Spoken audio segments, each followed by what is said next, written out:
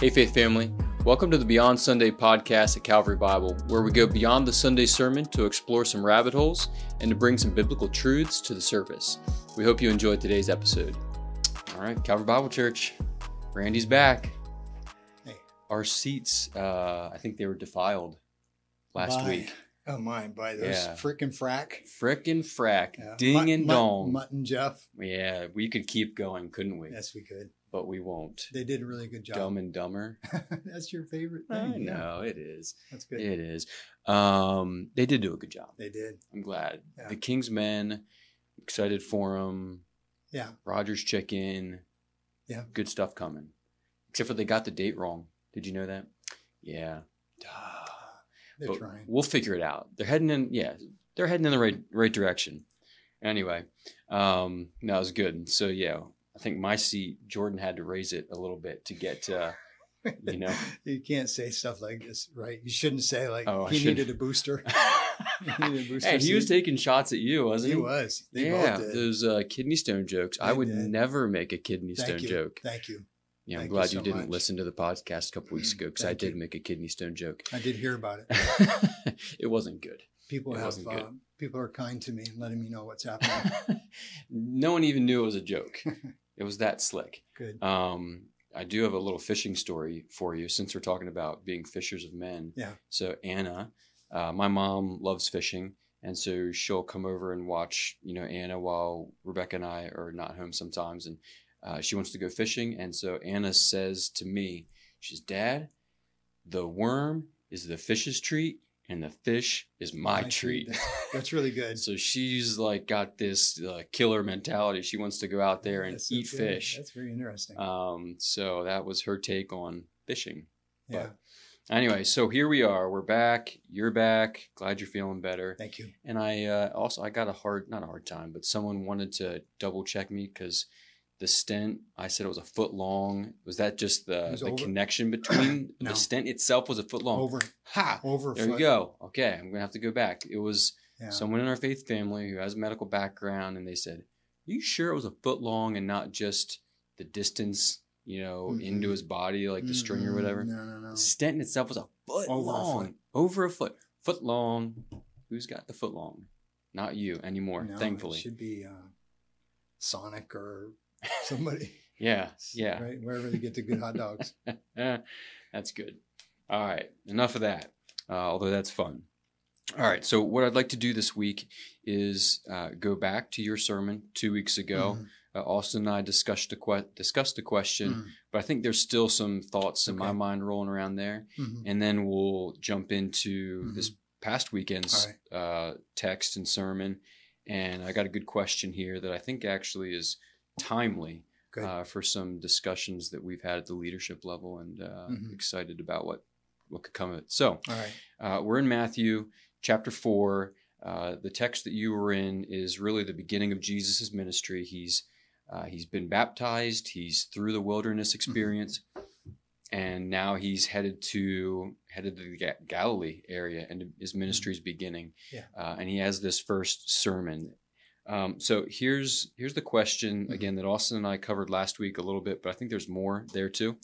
The question is this: at one point, I heard you, Randy, refer to John the Baptizer as one who pointed out the unrighteous ways of a powerful person, Herod and Antipas. And so he paid his life for that encounter. In citing this example of John, who called out people in power for their personal practice of immorality, how do we harmonize that with your helpful reminder to not be judging of outsiders? You don't. I mean, I appreciate whoever's thinking that kind of stuff through. So John the Baptist has got a clear mission, a clear directive. So in order to prepare the way for Jesus, he has to talk about repentance. So let's put him in a unique category of he's preparing for the gospel message that's coming with Jesus. By the time you get into the New Testament era, though, that focus shifts. So I would say you don't harmonize it. I think what you have to do is you have to say, now we know that the priority for the church is to make sure that sin is contained and dealt with within the faith family, that we do not now challenge the morality of the non-Christians. That's from a what I would call from a church perspective. Take it outside of that, and let's do this with this particular question. Mm-hmm. Let's talk about someone's civic duty with in contrast to their church duty. So their purpose as a saint, Mm-hmm. their directives as a saint. There are certain instructions from the scripture that we're to follow. When you get into the civic realm, the reason why that's on my mind is because of today is this is Tuesday. Was it the 17th Mm-hmm. today? So Tuesday the 17th. So we've got voting happening. Fellowship Hall is the voting center. It's been for several years now. So what I would challenge a citizen is, I still think there's a place for a Christian citizen to be a good citizen, which I think does involve the possibility of challenging injustice of all kinds of things, unrighteousness at times. That's different from a Christian person saying to a sinner, "You're sinning and you need to stop your sin." Mm-hmm. That should be an evangelistic encounter, not a judgment encounter. Yeah. And so I think maybe what I would say is don't, as I said earlier, don't harmonize it. Put John in a unique category. Mm-hmm. Take your cue from the New Testament scriptures and also from the Old Testament scriptures where God's people have been in high places. Yeah. Like Daniel. Yep. And so forth. So Mm-hmm. you've got some Daniels and Josephs in the Old Testament. Mm-hmm. And I said this to a parishioner, I don't know, a few weeks back. So let's just do that for starters. Yeah. So John is in the mold of a prophet who is like, a guard dog for the law. You know what I mean? So they're doing things that is not normal for the regular person in their ministry, which God has called them to. Mm-hmm. And so what I'm hearing you say is take that for what it is. And then also in my civic duty, I'm not trying to make a Christian nation. That's never been God's plan to make a Christian nation. But there are good, wise ways of the Lord that would be good for a community, for a county, for a nation. Right. And so if there's injustice, it doesn't mean we shouldn't fight for that. It doesn't mean we shouldn't take our role in whatever that means. And then that's distinctly different from this evangelistic encounter as a saint, which means when we're taking the gospel message, repent, the kingdom of heaven is at hand, that is naturally going to be, this is what Austin and I said last week, that message is going to be offensive because we're calling attention to people's sin, and that may be not received well. Yes, and that's I think that angle that you guys went is exactly what's happening in Matthew, where so John does preach a message, repent. Mm-hmm. Jesus picks up that same message. Yep, same one.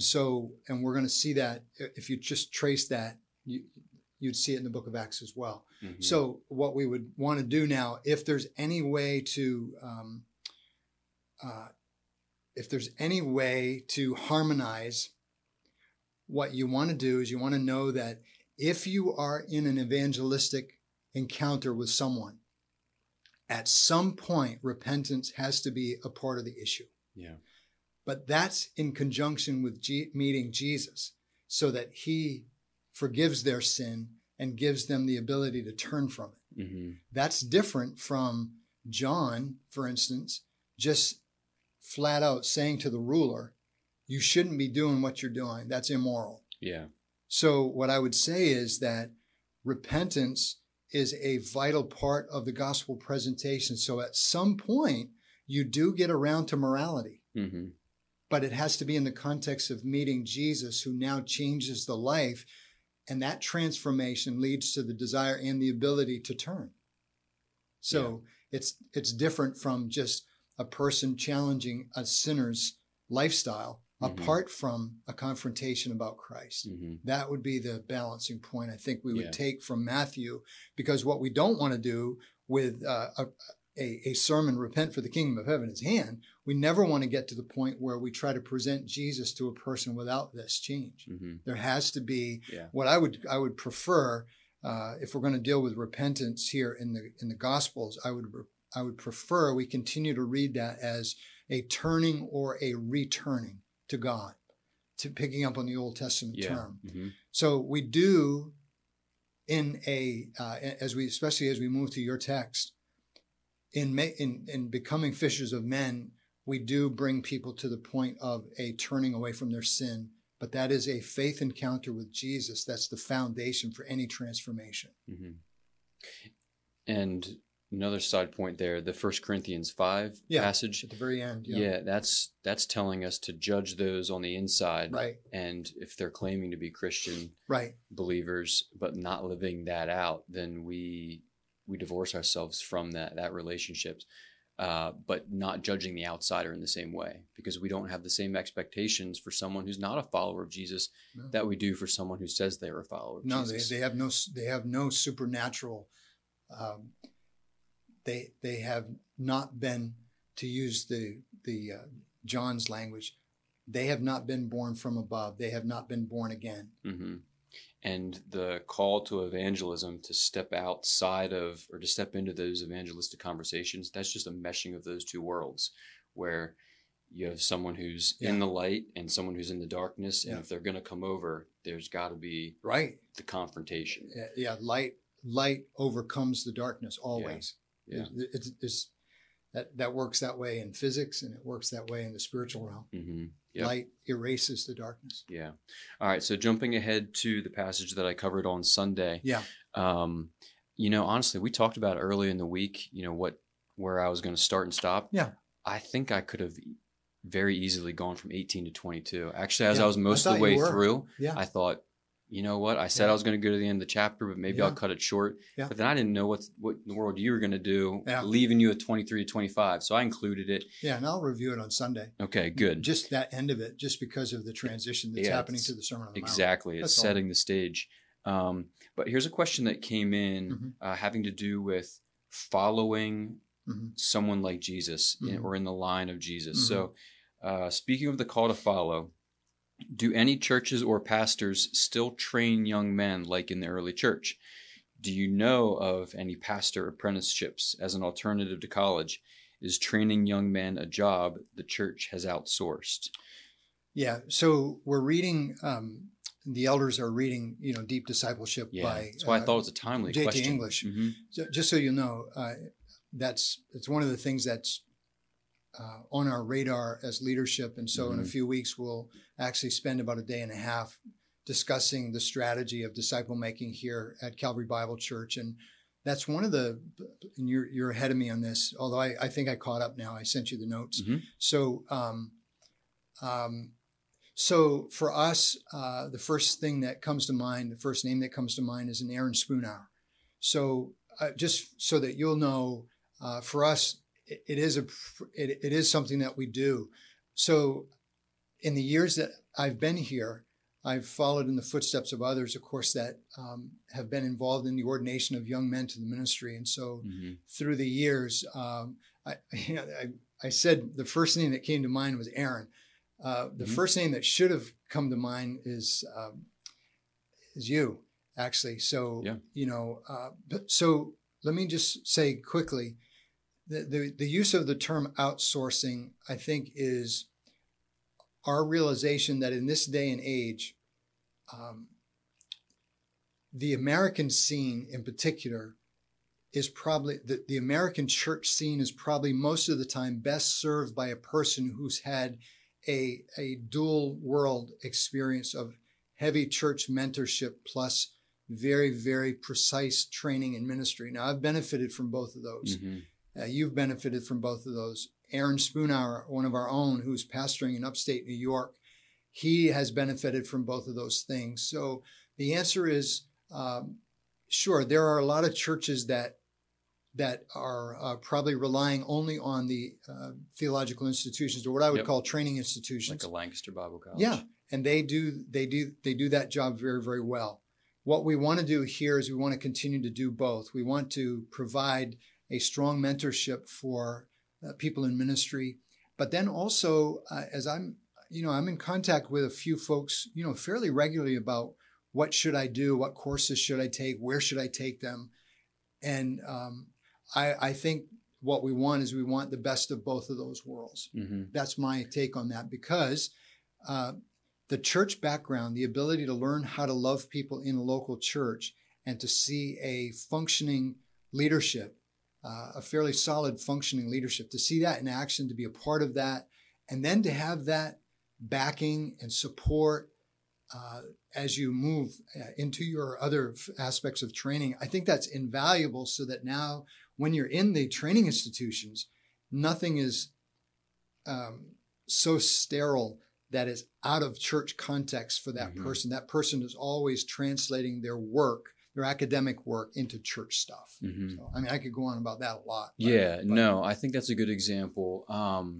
I think, so my experience has been just that, where I sensed a call to ministry, a desire to be there, and got started in, school, Word of Life, and then finished out at Lancaster Bible College. Yeah. But there was always a connection to a local church. It was, when I was at Lancaster Bible College, it was here, obviously, and being the church I grew up in. And that has been so good for me. So, the mentoring that I received from both you and Rich over the years has been so formative for me. But then also to have the expertise of certain men in certain venues, disciplines, has been really good too, because they bring another voice into my life that isn't yours and wasn't Rich's. Exactly. And so, and that's been good. Plus the intensity of the reading, the thinking, the intensity of the pace. We're talking about a very, very condensed, this is a condensed, intense series of months and years where you are just pouring yourself into this stuff. So that's different from what would happen on a daily basis in a church setting. Yeah. And I think the credit of an institution like Lancaster Bible, they're always pushing their students into real church contexts. And so that's how Austin landed here, actually. He needed an internship. Growing up down at Community in Marietta, was looking for a different voice, was encouraged in that way. And so he gave me a buzz, and we connected, and that's history. So he did his internship through Lancaster Bible College at Calvary Bible Church. And is in that same process. You and I are sitting here now at this stage of our lives, and we both are indebted to people for training us. And a lot of those people are church people. So I would be, again, we've talked about a few of the names around here, but the two of us, I think, can easily say thank you to the men and women that poured into our lives. And then I would not trade my education for the world. I really wouldn't. Most of you know I love to study, and more than most. I do, and I wouldn't trade it. I think it's important. But the Lord has a specific place for everyone, a specific gift, and so He equips us. And I hope that this place will continue to. I'm confident that this place will continue to try to find that balance of pour ourselves into men and women who are headed into some kind of ministry, but also make sure we help them find some success academically that's warranted. And I'm really excited too. If you're listening, please say a prayer for the leadership as we start to delve into how do we continue to tweak and improve the way in which we create these disciple-making paths for different people, including those who are going to possibly go into ministry full-time. One example that I did not bring up Sunday but considered was just some of those calls in my own life from certain men. Two in particular. One was the opportunity to counsel at camp, where that was an opportunity presented to me. But then one that was more similar to what Jesus did with his disciples. I was up at Word of Life, and there was I forget the the name of the program this guy was in. He was like, a Word of Life semi-employee. Yeah. And he asked like five or six guys, hey, I've got a book I want to go through. I'd like you to go through it with me. Yeah. Will you join me? Yeah. And so it was an opportunity to weekly read and think and then discuss it. Yeah. And just having that call in a very similar way to hey, follow me, and I'm going to help you. Yeah. And you're going to help me, and we're going to, go together. And that was really good. It is. I think that's, for me personally, one thing that I can get better at is creating those spaces where I am intentionally calling people to not follow me as much as they're following Christ in me. Sure. You know what I mean? Yeah, I do. And I think that can happen in a variety of different ways where, it could be something as simple as taking something you're passionate about and asking people to join you along. That's changing the oil in your car, or like the journeyman, they love camping and starting fires, and more than just that. But, that's a great disciple making way that some of those guys have done, and they're instituting and bringing young guys along with them in the process. Yeah. So I just think that's, for me, that's something I want to get better at, and continue in this mold. I think that these coming months, I think we're gonna do that in light of what I'm hearing and reading, and so I like the fact that we're in a church where we're trying to do this with others, trying to disciple them and so forth. Let me just say one thing about the Beyond Sunday and the Fishers of Men thing. So earlier today, I had an opportunity to ask a fella. He's a friend of mine. I don't know him well, but he's battling cancer, lung cancer. And so I had an opportunity just to ask him, hey, can you tell me how the treatment's going? Because I knew he was having radiation treatment. And I just want to encourage you, if you're thinking about your own disciple-making opportunities, it's still one of the most effective things that you can do. If you know of somebody that's going through something, just offer to pray for them.